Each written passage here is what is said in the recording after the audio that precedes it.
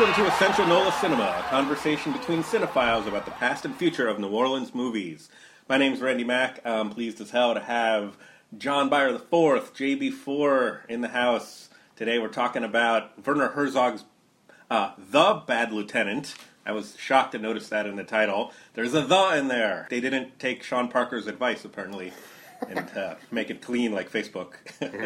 But, Bad Lieutenant, Port of Call, no: New Orleans. A real humdinger of a title, if there ever was one. When I have a New Orleans native on, I like to open with, where'd you go to high school, brah? I went to high school at Ben Franklin. McMain right before then. I always shoehorn McMain in there to give me a little bit more street cred, because a lot of people are like, oh, you went to Franklin, the fancy public school, which, you know, it didn't feel like it, but it definitely felt like a step above McMain, you know. All of that is total Chinese to me. So I always follow up with, and what neighborhood did you grow up in? Lakeview. Okay. Technically, I'm from Iowa, which is why I have no accent. My parents moved here when I was 9, and we moved to New Orleans East, then participated in what is typically called white flight to Lakeview. We're pretty much the stereotypical honky New Orleans transplants in the early 80s. But I consider myself a native, you know. I mean, I've spent most of my life here. I was here for Katrina, all of it. I actually believe that if you were here through Katrina and stayed afterwards, that kind of immediately qualifies you as a native. Some people disagree, but I mean, it's a continuum, to be sure.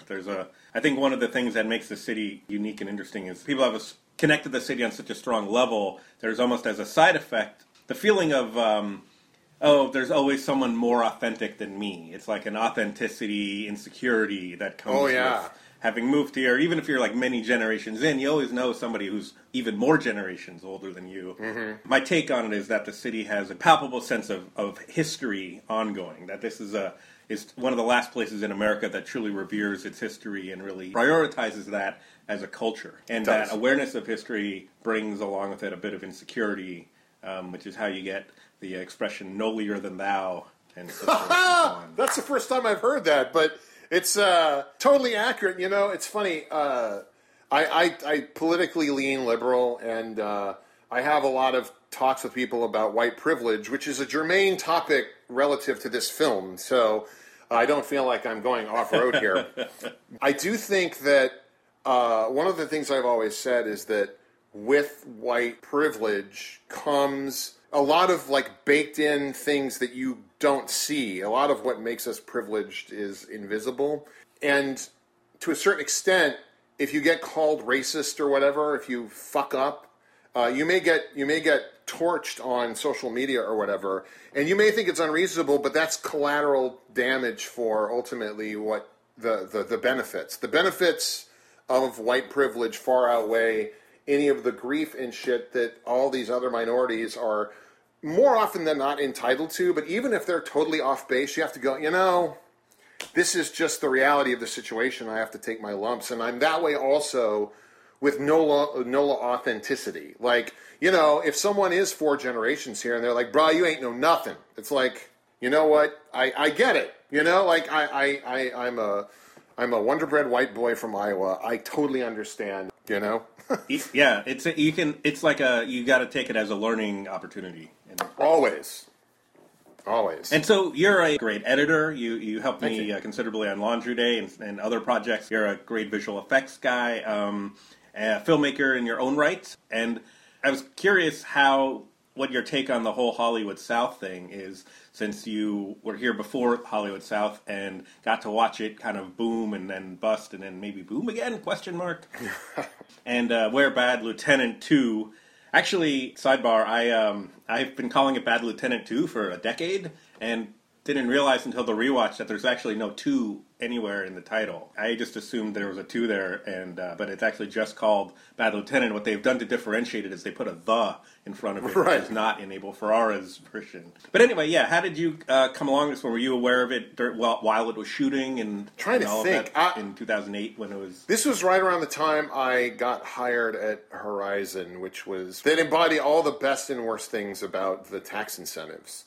I was inadvertently at the eye of the storm because there was a company called Horizon Entertainment that was running out of WDSU Fox at the time. It was run by a guy whose name I won't mention here, but he produced a lot of football reality television, and the Bensons wanted him involved in the sort of reboot of the Saints, and he just happened to get engaged and hired right when the Saints made their Super Bowl run post-Katrina.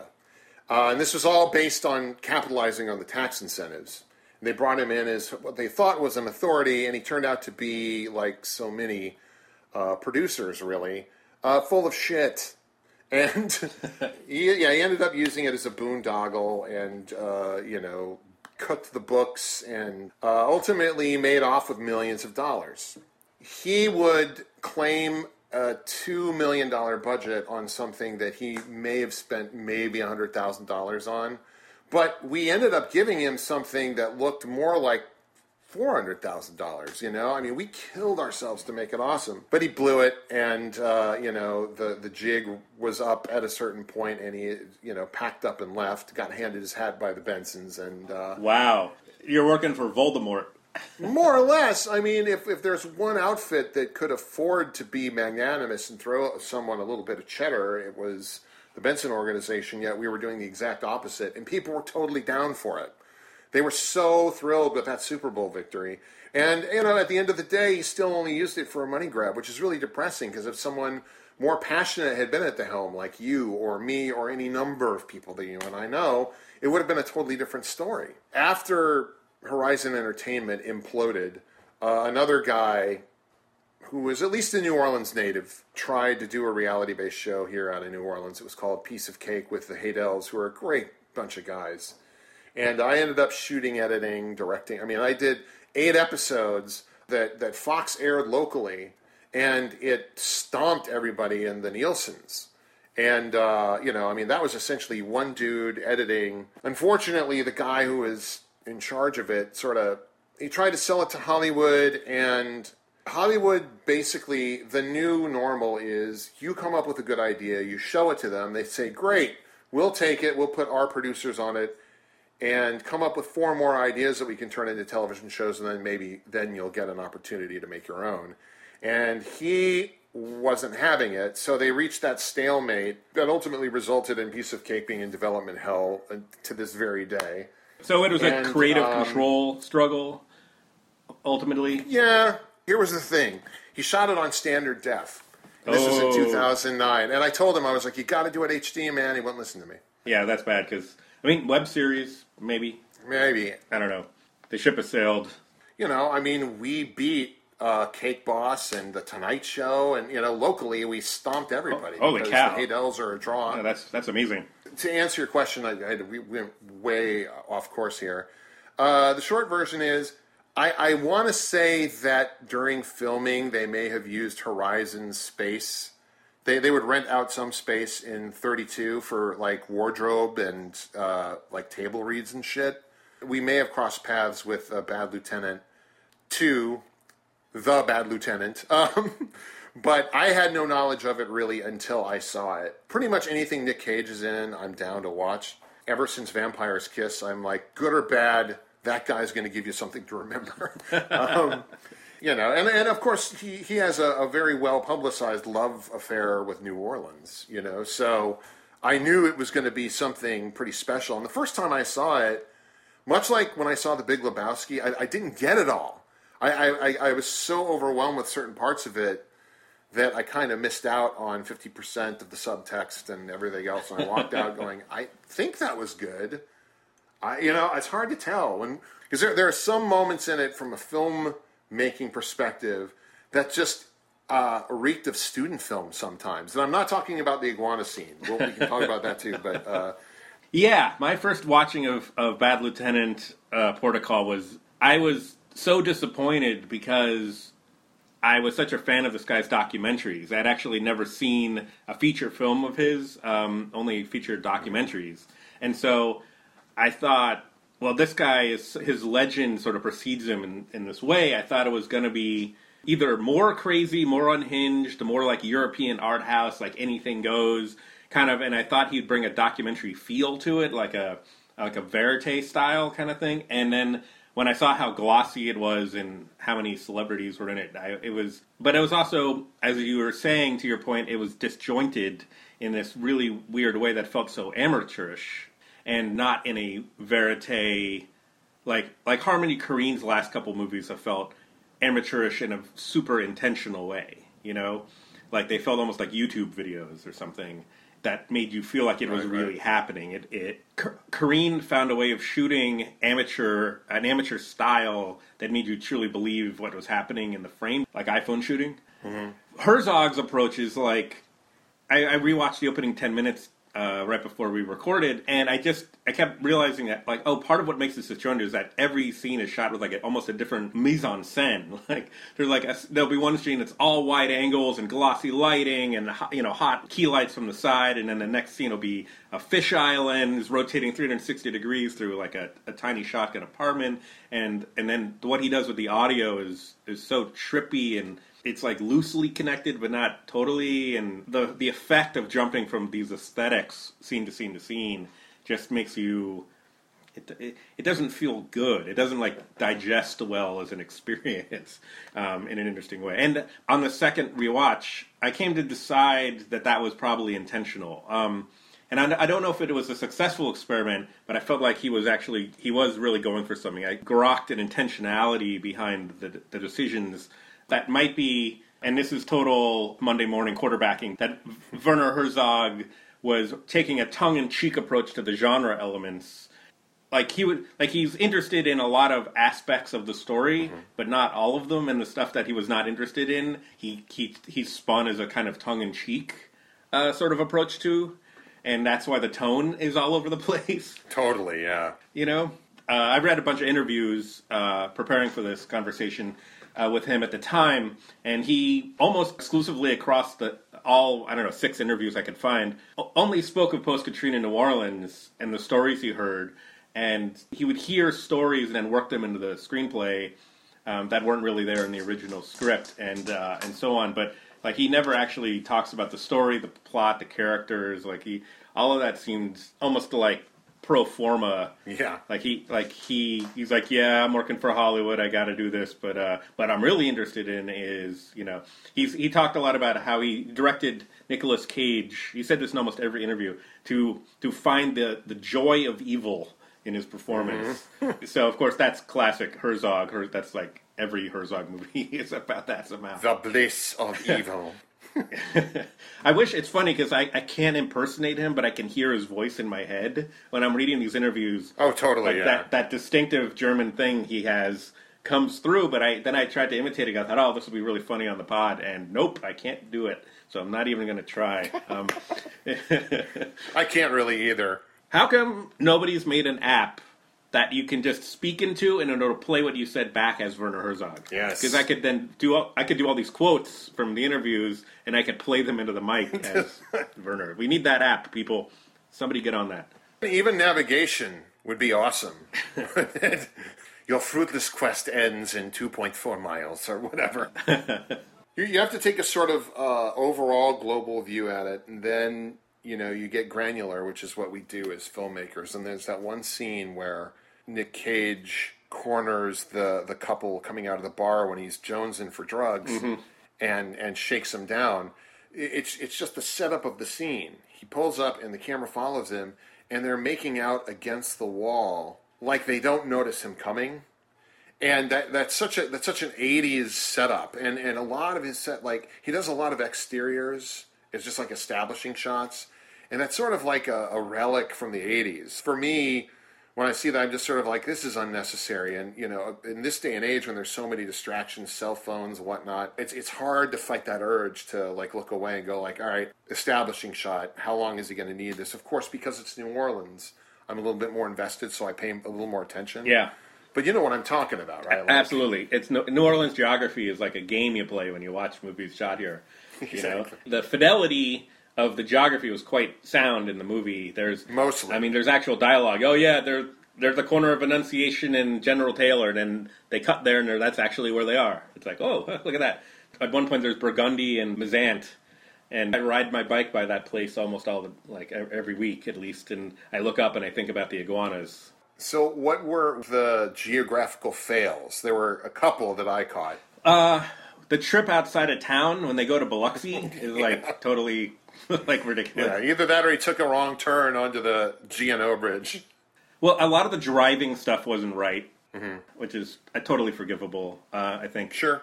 So when they're in the police station and they're looking out onto the highway, I'm thinking that's got to be 2-lane and broad, right? Like that's the courthouse and OPP, right? No, I want to say it's it looks like it's around like WDSU right off I-10. That's what it looks that angle to me. You're talking about Howard Ave? I think so. Yeah. Because is there a police station down there? That's the question. Because I was looking out those windows it's the early scenes where he comes in and Val Kilmer is interrogating this guy, and he's had him in there for hours, Yeah. And then he interrupts the interrogation, chases him out, says you got to be nice to him, and goes back inside. But it's clearly lit in order to expose what's going on out the windows. I actually found that this a recurring motif during the film is. Herzog was really interested in what's going on outside windows, and he lit everything to amplify that in the frame so that there's just kind of borderline distracting background stuff. In the case of the scene I'm talking about, it's probably 15 minutes in. It's a really weird-looking interchange where there's 2 levels of highway crisscrossing, and they're not crisscrossing at a perfect angle. And my thought was maybe that's the Broad Street Bridge going over the interstate where the Crescent City connection merges. It could be. But then I'm I don't think that's a police station. I think that's the courthouse. There is a police station there. There is. Oh, yeah? Yeah, my girlfriend works at OPP, so I drop her off there every day, or I used to. Now she has her own car. But. Friends in high places. The one other sort of geographical distortion was, and this is basic, but Eva Mendes, the exterior of her apartment is in Lee Circle, but she's across from the World Trade Center, or the building formerly known as. I was like... Yeah, that's totally true, yeah. I was using the views out her windows to figure out which building they're in. I decided they were in a hotel, and they were probably in either the Lowe's or the Harrah's hotels. Probably, yeah. Because you can see the World Trade Center from one side, and then out the other, you could see the top of Harrah's casino. Yeah. Looking the other way. But you're right. Every time he goes to the lobby and out to the street, he's in Lee Circle. Yeah. So it was probably a thing of... Lee Circle is much more photographic, just more visually kind of distinct. So... They were probably just let's forget this ugly Pointer Street. Yeah. It's probably the most important street in the city that almost never shows up in movies. It's a good point. So bland. Yeah. This is sort of the fun shit that we get to do. We get to get that granular about. I think overall, that movie does a really good job of capturing certainly the spirit of the city at that time. Better than a lot of other films I've watched. And, they're forgivable infractions. It's not distracting, certainly not to anybody who's never been to the city. Yeah, the whole role of Katrina in the film it's a head scratcher in a couple ways. Yeah, I assume Herzog was trying to talk about some of the injustices and things. Sure. In the interviews, he talks about how the screenplay came to him through Edward R. Pressman, who is a film producer. He's now almost 80. He's an OG, kind of 70s and 80s guy. He produced Abel Ferrara's Bad Lieutenant originally. Okay. How Pressman got the screenplay is a total mystery to me. But you were talking about how a lot of the film feels like a bad 80s cop TV or whatever. The screenwriter is a Steve Bochco guy who's only has one feature film credit. It's this movie we're talking about. And all his other credits are Steve Bochco TV shows, including L.A. Law and Cop Rock. You answered a lot of questions because I didn't get a chance to research that, but I was wondering, what else has this guy written? Because it's a very bizarre film, and ultimately, I liked it. I really liked Cage's performance. I felt like there were some things that were a little too on the nose, but it certainly was taking risks. The imaginary iguanas seemed completely out of left field, even though there's this sort of prevalent motif of animals and wildlife. Yeah. Especially reptilian. It opens with a shot of a snake, So... Yeah, there's 4 reptiles that I can think of off the top of my head. And the opening shot is a snake in the water. You go to the dead alligator on the side of the road in the car accident scene. You have the iguanas thing, and you have the goldfish in the bowl at the site of the massacre. Herzog isn't just like throwing these things in on the side. He puts them in the foreground, and he stops the movie cold for you to appreciate these animals. Yes, exactly. Yeah. Most, the most egregious example being, of course, and apparently he was insistent enough on this that he was comfortable being included as the person who was the cinematographer specifically for that GoPro iguana footage, during which apparently he got bit. Yes. And you can see that footage. But at the same time, it's like, what happens in that scene otherwise? I don't know, I don't know what was supposed to happen prior to those iguanas being there, but that it definitely added an element in which, if you're going to like it, you're really going to like it. You know what I'm saying? That's the point at which that movie dares you to walk away. Yeah, no, absolutely. The thing about the iguana scene that really put it over the top, because I remember my first viewing, like I said, I was quite disappointed, and I thought Herzog had just fucked off for the most part. And now I have a different opinion. But I remember as I was watching the film thinking this needs to be either less crazy or more crazy, because right now it's in this middle ground that doesn't quite work for me. That's legit. Actually, that is legit. And so, because it is pretty conventional for something that a guy that did Grizzly Man, or Fitzcarraldo or whatever, Right. So basically, when we got to the iguana scene, I was like, all right, more wackiness. But then that R&B track comes in. When the music comes in, and suddenly Cage's mood goes from super dour to super happy, and this beautiful R&B ballads playing, and they just showing the iguanas just looking around and stuff. And I just thought, okay, now this is where I wish the movie would stay in. You know what I mean? That kind of, to really make a meal out of this moment. But again, the way he uses audio throughout the film is mostly disjointed and jarring. And so maybe it's supposed to reproduce the mindset of a drug addict or whatever. That character is taking a lot of uppers and downers, sometimes at the same time. So I guess it would be disjointed, but Herzog has said in his interviews that he really doesn't like drug culture, and he took a lot of the drugs out of the screenplay. He didn't want to glamorize drugs, he just wanted to use them where it was necessary to establish a mood or a story point. The script was originally set in New York City, which makes sense. Nick Cage had been talking about working together, so when he was contemplating the script and he was contemplating Cage, he called them up and he said, I've got this Bad Lieutenant thing, but I think it's not really a Bad Lieutenant movie. We'll get that name off there. Don't worry about it. Which, of course, he failed to do. But he and Cage were so into each other. I wonder if that helped the marketing of it. I would say it probably did. It did. You're dead on. The idea of moving it to New Orleans was an idea that both Nick Cage and Werner Herzog had at the same time, basically. And then the producers were super into it because of the tax credits. So they were like, oh, this is fantastic. Plus, it's a new wrinkle. It spins. It'll differentiate it from the Abel Ferrara film. And it was Port of Call New Orleans was Werner's idea for a title. And so what the producers did, because they had the sequel rights, or remake rights, or whatever it was, they just combined the two. That's why there's 3 titles worth of title on this film. Yeah, it's really bizarre. It makes sense because, like you said, Nicolas Cage has a long history with the city. Have you seen his first directorial effort, Sonny? I have not. With James Franco? No. Sonny, like Sonny Corleone. James Franco plays a male prostitute who, grows up. His mom is a prostitute. He grows up as a gigolo, basically. Huh, okay. And it's all set in New Orleans. But it doesn't have, much to do with New Orleans. It was just sort of set here. It's a very weird movie. It's very, artsy and experimental. It's a little like Bad Lieutenant 2 in that it's neither fish nor fowl. But it's an interesting movie, and it uses a lot of Rush in the soundtrack. Which is, what? Okay. Again, not very New Orleans. But yeah, that sounds really weird. He hasn't directed much since. I think he made one other feature. So when Herzog came down here, he tried to get permission from the NOPD to approve the screenplay. And he says he got permission on the first try. He said that the NOPD loved the script. Which is insane.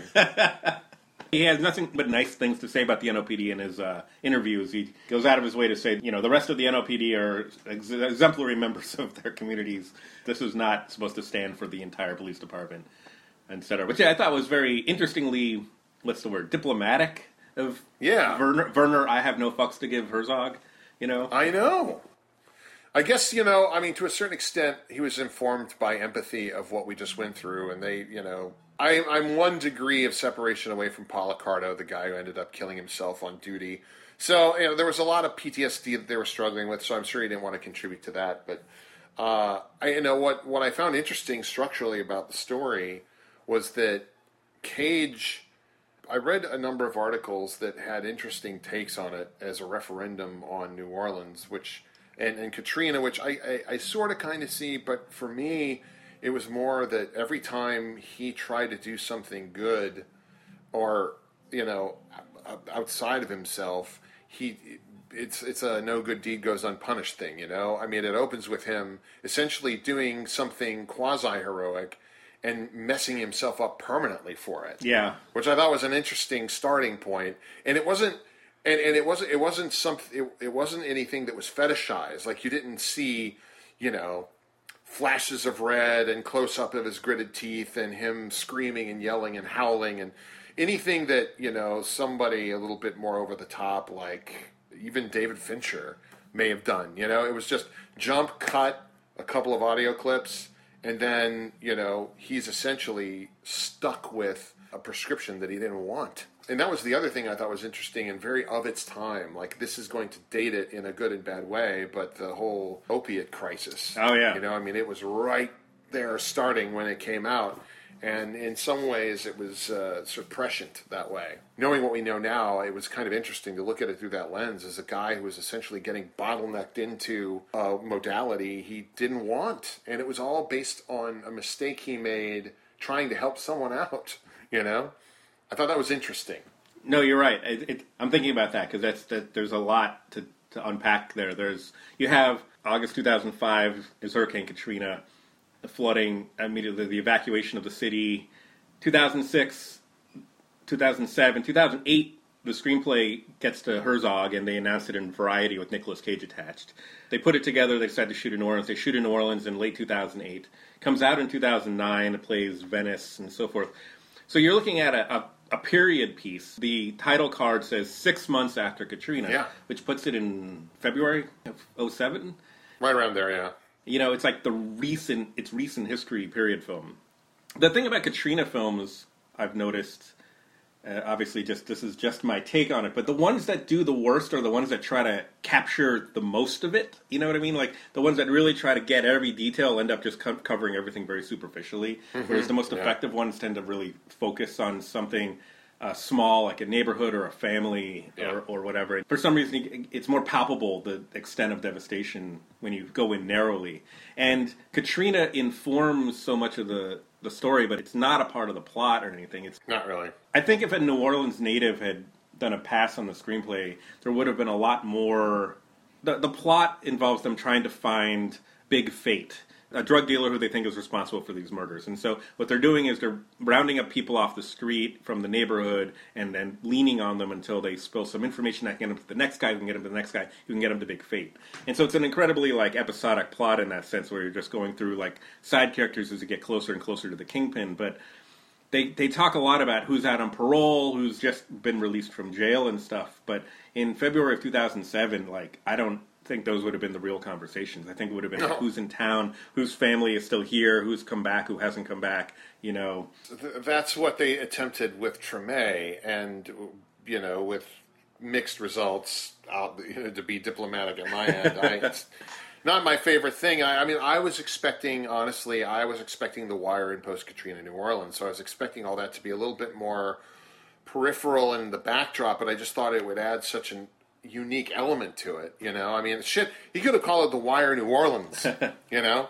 That would have been fucking great. But that's not what it was, and that's not what he wanted to do. And, like, I, as a New Orleanian, appreciate and admire the love letter to the city, but it's, like, all over the fucking place and not terribly riveting viewing, you know? Not for me, anyway. Treme is a love it or hate it show in the city. Most filmmakers I know have a nuanced kind of a checklist of, like, it did these things well, it did these things not so well, it totally beefed on this issue, but it kicked it out of the park with that issue, you know? Whereas I've run into people in the city who, I guess they've either bonded over it or they were involved, or especially, there are a couple of musicians I know who got paid really, really well. Yeah. Basically, they love the economic impact the show had, and they don't really talk much about the substance of what was on the screen or the storylines or the characters or anything.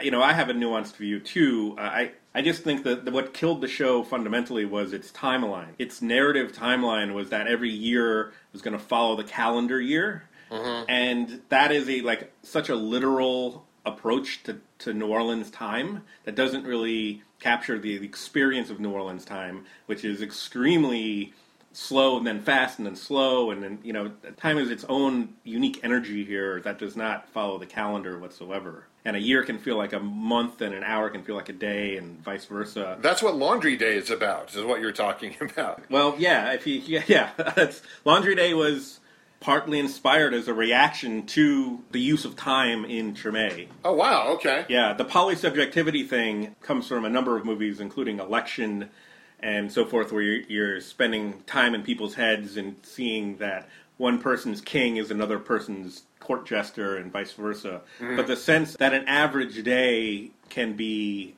like a week's worth of events is something that I noticed probably from my first week in New Orleans. Probably the day I went to do the laundry and saw that bar fight break out in Checkpoint Charlie's was around the time I started to realize, like, there's epics to be written about simply, you know, trying to get an errand done right in the city.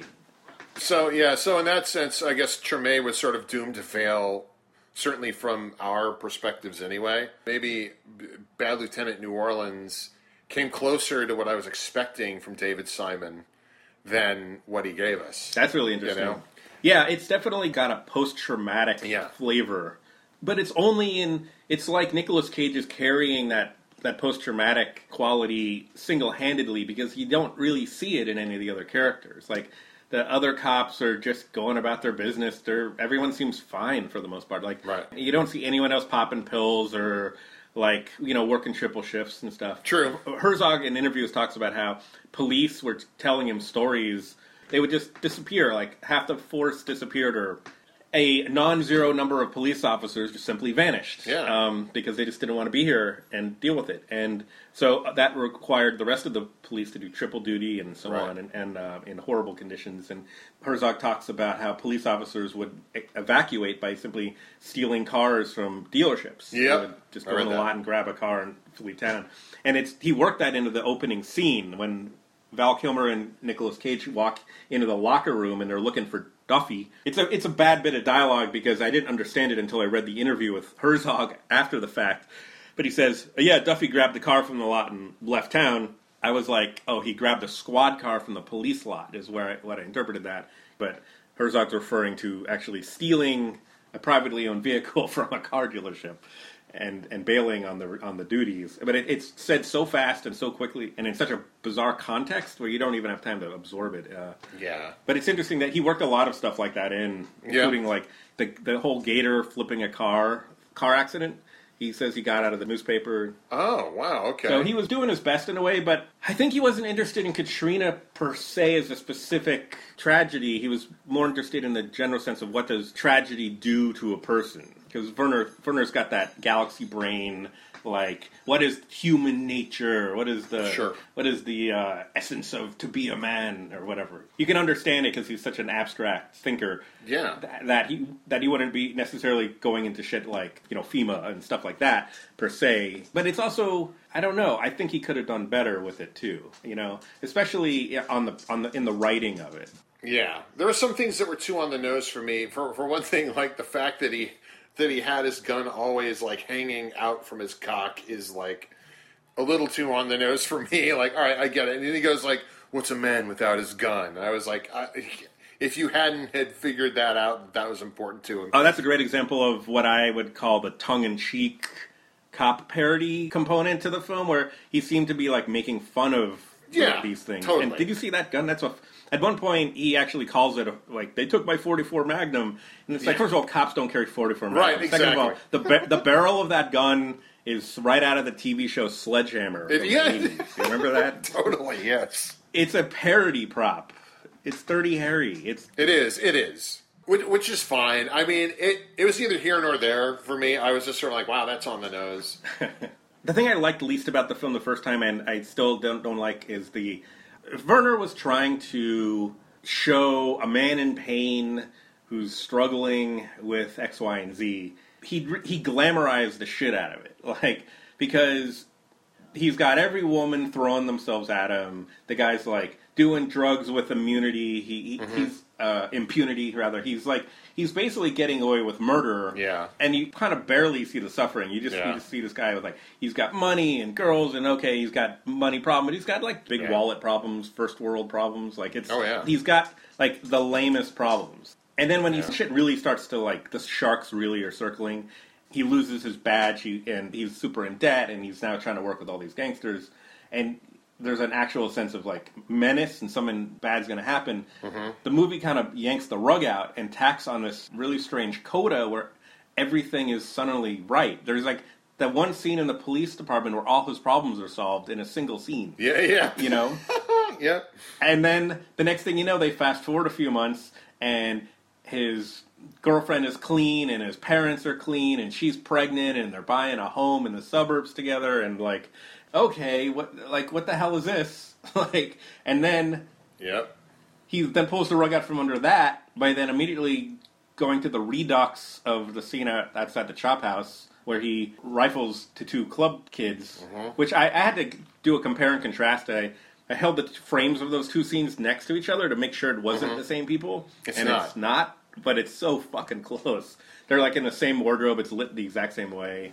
They must have shot it at the same time. Yeah. So the question then, it leaves you, it's almost like the end of the Florida Project. You're left with, was that a real thing, or was that a wishful hallucination? That's legit. Kind of thing. I feel like it was legit, and I'll tell you why. Because it reminds me of the second thing that I thought was too on the nose, was this whole monologue about burying the spoon in the backyard. It's, it's the silver spoon metaphor, and literally, like I said, that's why I think it's a referendum on white privilege, because he gets away with all the shit. You know what I mean? What he decides are virtues versus side quests worth going on. For example, going all the way to Biloxi, right, with a dog, and a witness. Well, yeah, with a witness and a dog. The whole point is that he's trying to get rid of the dog, and no one will look after the dog, and he's so mean, and he's so unfeeling toward these human beings. Yeah. Torturing that old lady and everything. Yet there's a stray dog that he can't bear to, like, just tie it to a pole and put a sign on saying, "Someone please adopt me," or whatever. It's a weird thing. And so when I rewatched it, I was trying to figure out, like, is this a fundamentally good character who has just been, like, distorted by his circumstances? Right. But there's no point in the beginning of the movie where you see him being good at police work, and you do see him save the guy in the flooded jail. Yeah. Which, it comes as a surprise because he's sort of, like, mocking the guy and torturing him, and then eventually he's like, all right, fuck it, I'll save him. Basically, you can see that his attitude is already terrible. Like, about 30 seconds before he saves that guy in the flooded jail, they're in the locker room looking for Duffy. They open his thing, they find the photographs of Duffy's wife, and he decides to keep the things. Kilmer says, hey, wait a minute, I'm going to have to answer to him for this. And he goes, fuck Duffy, no, fuck him. He starts screaming in Kilmer's face.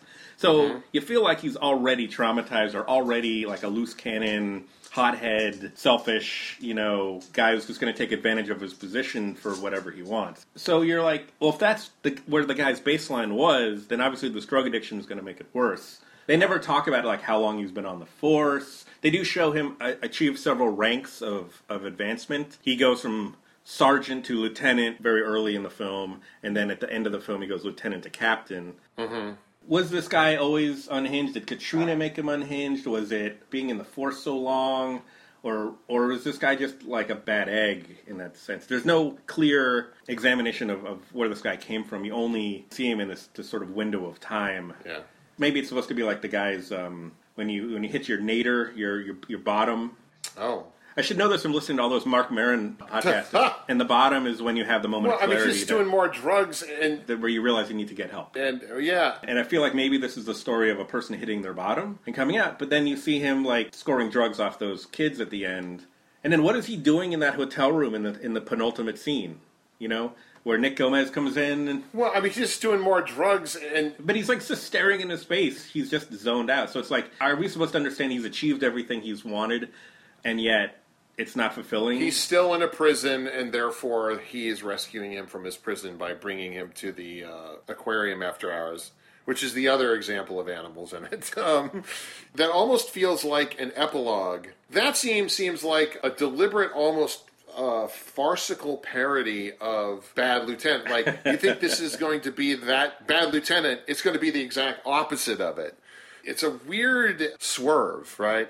And then this whole other part, which is philosophically dense enough, you could probably make a whole movie about that. In fact, entire movies have been made about the prison of a day-to-day life and feeling trapped and, doing something to sabotage it just to mix it up. And that's just like the epilogue of the movie. It's like 3 minutes. It's like a second epilogue, too, though. Oh. It's such a weird bit of... I guess it's editing, It is. I guess that's the other... That's kind of been underlying so much of our conversation about why the film feels so tonally disjointed and camera work disjointed and scene to scene. There's something about the editing clearly been designed in post. I mean, there are ways to smooth out. You would know as a filmmaker and an editor that your director may walk off in the middle and you have to shoot footage to match other footage. There are ways to smooth out the wrinkles in scene to scene flow. Mm-hmm. Music's one great tool. Insert shots, establishing style. There's all kinds of filmmaking tricks to make flow from scene to scene natural, and Werner Herzog was clearly not interested in that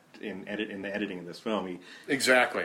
It's clearly there to make you whiplash. Yeah, I would dare say this is a fascinating choice. Yeah, I would dare say that the sort of jagged topography is part of what he likes about it. He certainly had the means by which to smooth some of those edges, but I feel like that was a choice evidenced no more prominently than the iguana scene. I mean, that's a fucking GoPro shot. I was like, that is the most jarring aesthetic gear shift, probably cinematically ever, certainly for a cop noir film that I've ever fucking seen. Do you agree? I mean, do you feel like it puts you in Cage's head in that moment? Well, because that was my interpretation. Of course, that's the idea. But I mean, that's the only time he uses the same thing for the alligator that's watching his animatronic buddies guts all over the place, and that's not supposed to be that. Just seems like an aesthetic choice. So it could be seen as a bit of a confusing thing. I was with it the whole time. Incidentally, side note here, Fairuza Balk looked great, and I don't know why she's not a lot busier. Like, independent of the fact that she looked fantastic, she was great in the part. What the hell happened to her, man? She needs to be busier. No, it's true. I recently watched her first movie. She was a child actor. Okay. The Milos Forman film, Valmont, which is a loose adaptation, according to the opening credits, of Dangerous Liaison. Oh, sure, yeah. It came out about a year after the 80s Dangerous Liaison with John Malkovich and Michelle Pfeiffer. Mm-hmm. Fairuza plays the Uma Thurman role. Oh, okay. But the difference is, in the 80s adaptation, Uma Thurman's probably 20-something, and Fairuza was probably 14. Wow. Which is exactly what would have been, appropriate for the era. Yeah. Because that's when people got married back then. Yikes. It's one of those movies where you keep thinking, like, oh, this is like a genuine star. She's in, like, Almost Famous, which is in 2000. She should have had, if there was any justice, a kind of Parker Posey type career. I think there was a couple other really good performances in the film. I really liked Vondie Curtis Hall. Certainly, yeah. Always like one of my favorites. And then Lance Nichols, New Orleans' own Lance Nichols, showed up to throw them out of the office. He sure did. Which was great. Also, Jeremy Johnson, who sadly died from a freak undertow accident in Florida. Oh. But he is the brother of Sean Johnson, who's like a yoga master in New Orleans, Wild Lotus Yoga. He played one of the internal affairs cops that started busting Nicolas Cage's chops when he tried to choke out the old lady. Yeah, the guys who take his badge. Yeah, exactly. The guys who take his badge and gun. He's the younger dude. He was great. I was like, shit, I would have used him more if I had known he was that good an actor. Laundry Days, Carrie Cahill was in there for a couple scenes. Yes, I saw her. Yeah, she was the heroine. Yeah, she dropped the heroin off at the evidence locker room or whatever, and then later they're like, "Wait, there was only how much in that bag?" Exactly. A lot of local faces in there. It was nice. Yeah, it's very cool. Trey Vervant. So to step back, I created the show to try to give people inspiration for creating new work. Mm-hmm. to look at films from the past with an eye toward how they could learn from it or take lessons from it or apply it to material moving forward. I think what this film does really well is if you look at the components of Nicolas Cage's character's world, he's got bookies. They're sort of ambiguously mafia, but they're clearly like, guys who will break your kneecaps with impunity. And you've got cops, both corrupt and not corrupt. And basically you have a theme of corruption going through all of the people he's working with. Mm-hmm. Even the African-American people he encounters have various degrees of purity or impurity. For sure. Along the way. And that seems like a really interesting theme you could explore in a lot of different contexts. You take it out of the police force, you could talk about a small business, like a grocer or a corner shop owner who's like trying to keep his business going in a rough community, say. And he's got your alcohol distributors who need to supply the bar, and you've got the video poker people, you have bartenders who have various degrees of trustworthiness, you have local patrons and tourists, and it's like I look at Bad Lieutenant abstractly as a man in a maelstrom kind of story, and so you can apply the man or in a maelstrom. It could be a woman, obviously. It could be a teacher, it could be a bus driver, it could be any number of things.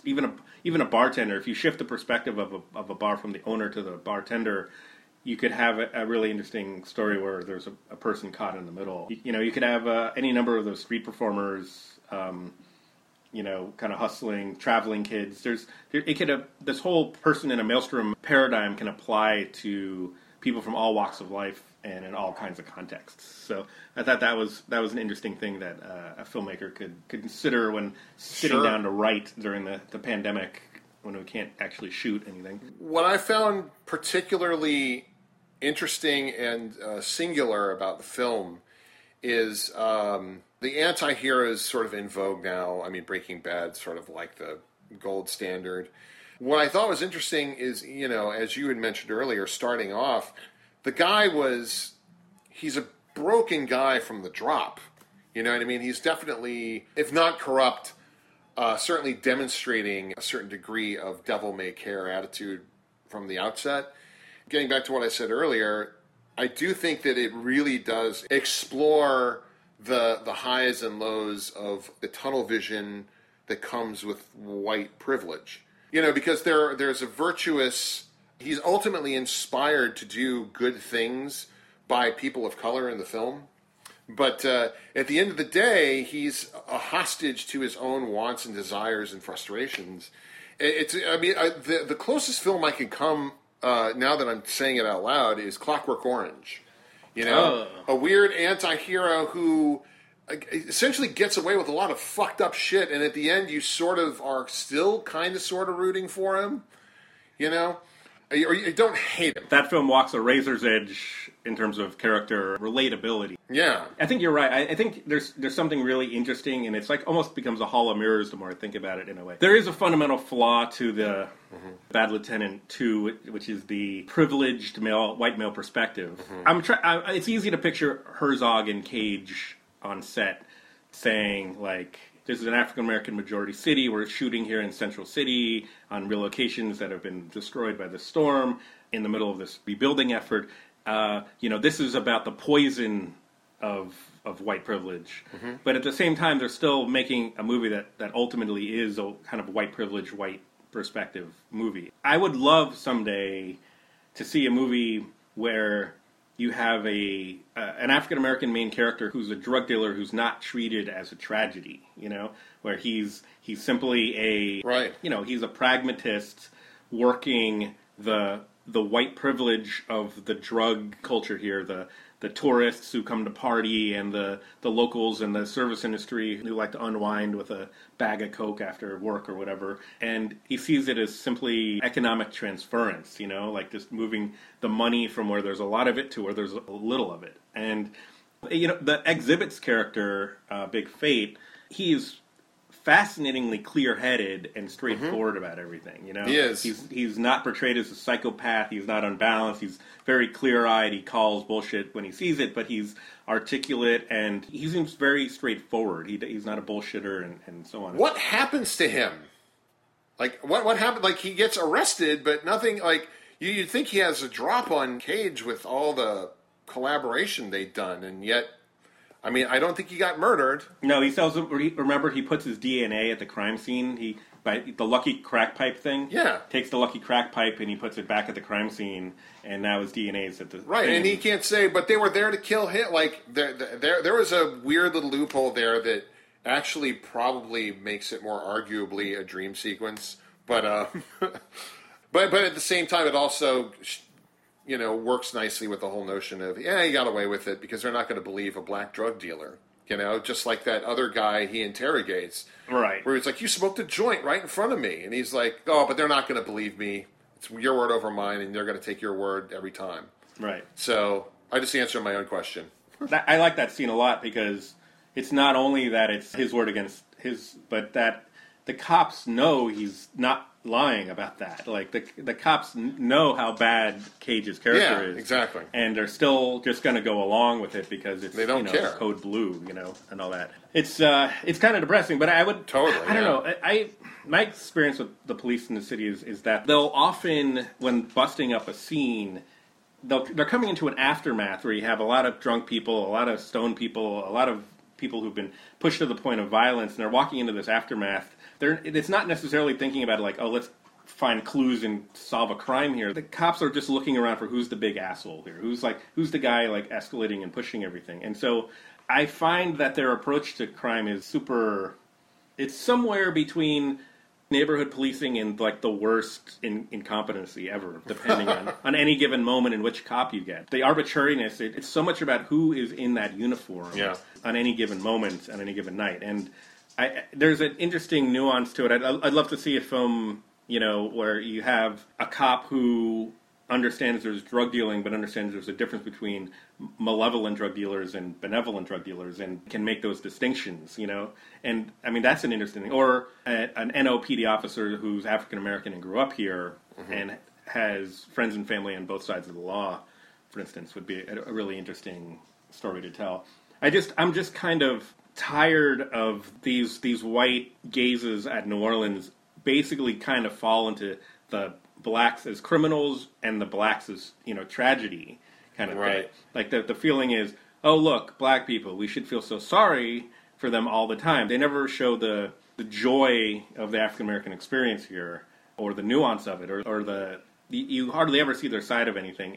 And when you do see the joy, the positivity, it's always a second line. It's always Mardi Gras or dancing or whatever. True. It's just so one note, and there's just so many more New Orleans stories to tell that would benefit from a fresh perspective. Oh, 100%. 100%. And I mean, to a certain extent, we're still waiting on that, you know, so maybe that's the takeaway. I find a hard time getting inspired if I don't have anything to contribute that's unique and singular, you know? Otherwise, why do it again, right? So there's a moment, actually, that I loved, one of my favorite moments, and we really didn't even get a chance to talk about that, but when he, when they surround a house and then Nick Cage goes through the neighbors around and then gets the sneak on the guy, and he walks out and he goes, I love it. I love it! It just seemed like such a genuine, of-the-moment thing that, you know, there are a lot of moments like that in the film that I have to, like, doff the cap to, you know? Way more than the disappointing ones. Yeah, no, I like that moment a lot, too, for a number of reasons. It shows that he's a good cop. I mean, we've seen him be a good cop on a couple of occasions, like the interrogation scene where he gets the information out of the guy simply by talking to him as a person instead of smacking him around like Val Kilmer was doing. And you see him be a good cop again in that sense because the cops are about to run in with all their guns going, and he gets them without a shot fired, you know? Yep, exactly. When he goes through the house, he drops that line to the young lady who lets him in. He's like, what are you doing here? And he's like, oh, I need to see the other side of his apartment. She says, why? And he says, unpaid rent or something. Yeah, right. He's working for the landlord. Exactly. And then he helps himself to a bag of weed on the kitchen table. Yeah, exactly. I would love to take that scene and just build out a whole movie around that aesthetic and that kind of storytelling logic and the surprise of it and the idea that, like, ideally there's a way for the police to have a relationship with their community that is just not so hostile, that where the police don't feel like an invasion or a colonializing exterior force there to, like, hold the community down. That's a Netflix series right there. Like, I mean, that theme alone is... Well, that's what Treme could have been. Could have been, yeah. That's The Wire in New Orleans. Yes. You know? Yes! To really break it all down, you know? Dare to dream someday. We have to start a campaign with David Simon. Come on, man. Yeah. He has a new HBO series, The Plot Against America, which takes place in the 30s, I want to say. Yeah. So maybe he was ready for another contemporary series. I guess so, man. It's hard for me to get in the headspace to even watch that because it's scab picking on all the shit that we're dealing with right now and the federal government, and it's just everything is so disruptive and cantankerous that like.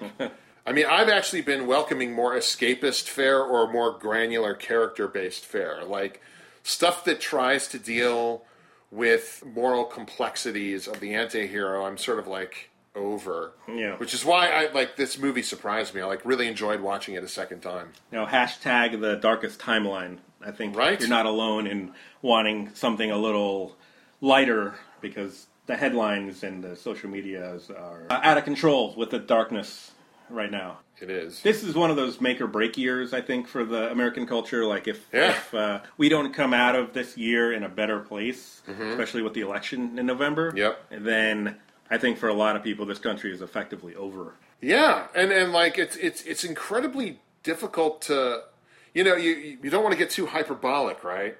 You know, I mean, I've been to therapy on and off, and, you know, the first thing you do is you fixate on something that's outside of your own sphere, because it's easier to spin off conspiracy theories and shit on stuff that you have no direct hand in.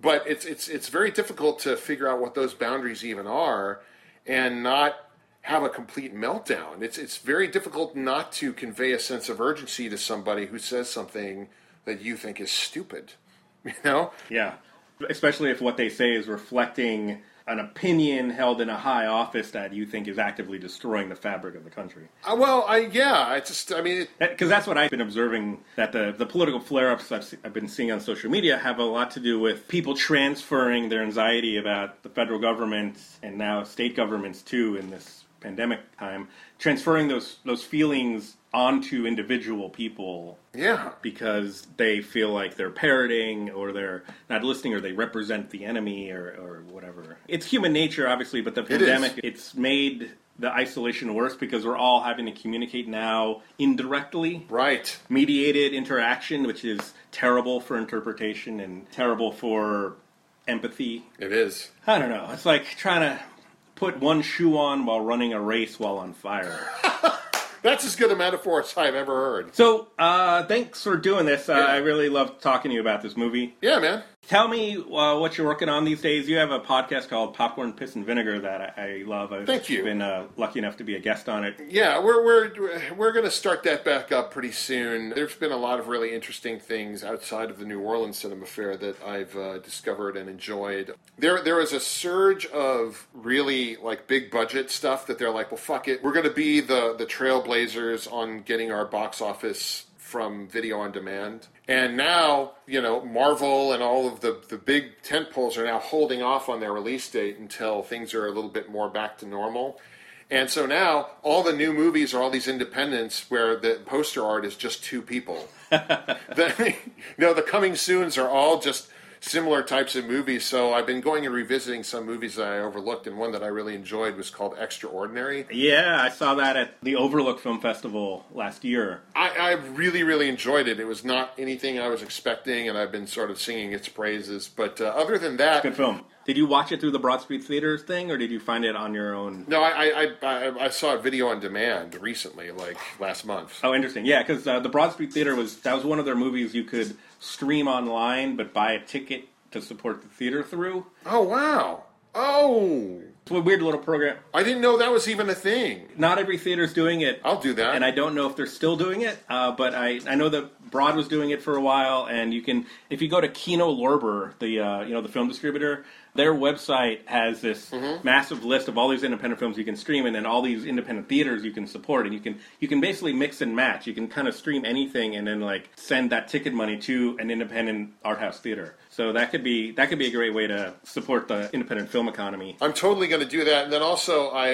I had planned during this to shoot a pilot that was essentially going to be Parks and Rec disguised as a ghost hunting show, but I initially wanted to call it Ghost Getters, but there is a ghost hunting outfit called that in a gag movie made by John Hader that's on Hulu that I discovered. So that name's out. That's hilarious. Then Joe Cardosi and Duncan Pace are going to be in it. They came up with Fright Club, but that's what the team in Sabrina the Teenage Witch calls themselves. So it's titled to be decided. But that will be coming up sooner than later, hopefully. That's not shot yet? No, we haven't shot it yet. You've got a team and a script. Team and a script. 2021? 2021, probably, for sure. Yeah. Awesome. Anything else you want to plug or shout out? No, other than your movie Laundry Day, which I'm sure we'll talk about in the very near future. Well, I mean, its distribution deal contract is ending in July. Oh. I have a choice of re-upping, but I haven't decided. I'm on the fence. It's a big decision. Yeah. I could try to self-distribute it or find another distributor or maybe find a boutique label in New Orleans. You know, maybe a record label would want to help me put it out do the soundtrack, and we could, you know, it's already in Louisiana Music Factory and stuff, but it'd be fun to have a local team behind it. But on the other hand, it's kind of amusing to me that you can buy it in Taiwan now. Wow. So. That's so cool. I mean, we should explore this on a future episode. Yeah, it's funny, actually, because of the delay between recording and releasing these episodes, I actually realized that what I just said, I may have made this decision by the time this airs. Okay. Oh, well, that's cool. Well, thank you so much. Certainly, thank you. You can stream Bad Religion, Jesus, listen to me. You can stream Bad Lieutenant Protocol, New Orleans, anywhere. Basically, it's on Prime. It's got Nicolas Cage. It's alternately exhilarating and bizarre and hilarious, and there's a lot of animals in it. Indeed. 2 iguanas, tanks of goldfish, Japanese fighting fish. There's a stray dog and a dead alligator. And a snake. Cool. Thank you, John. Thank you. Subscribe, rate, review, tell your friends, etc.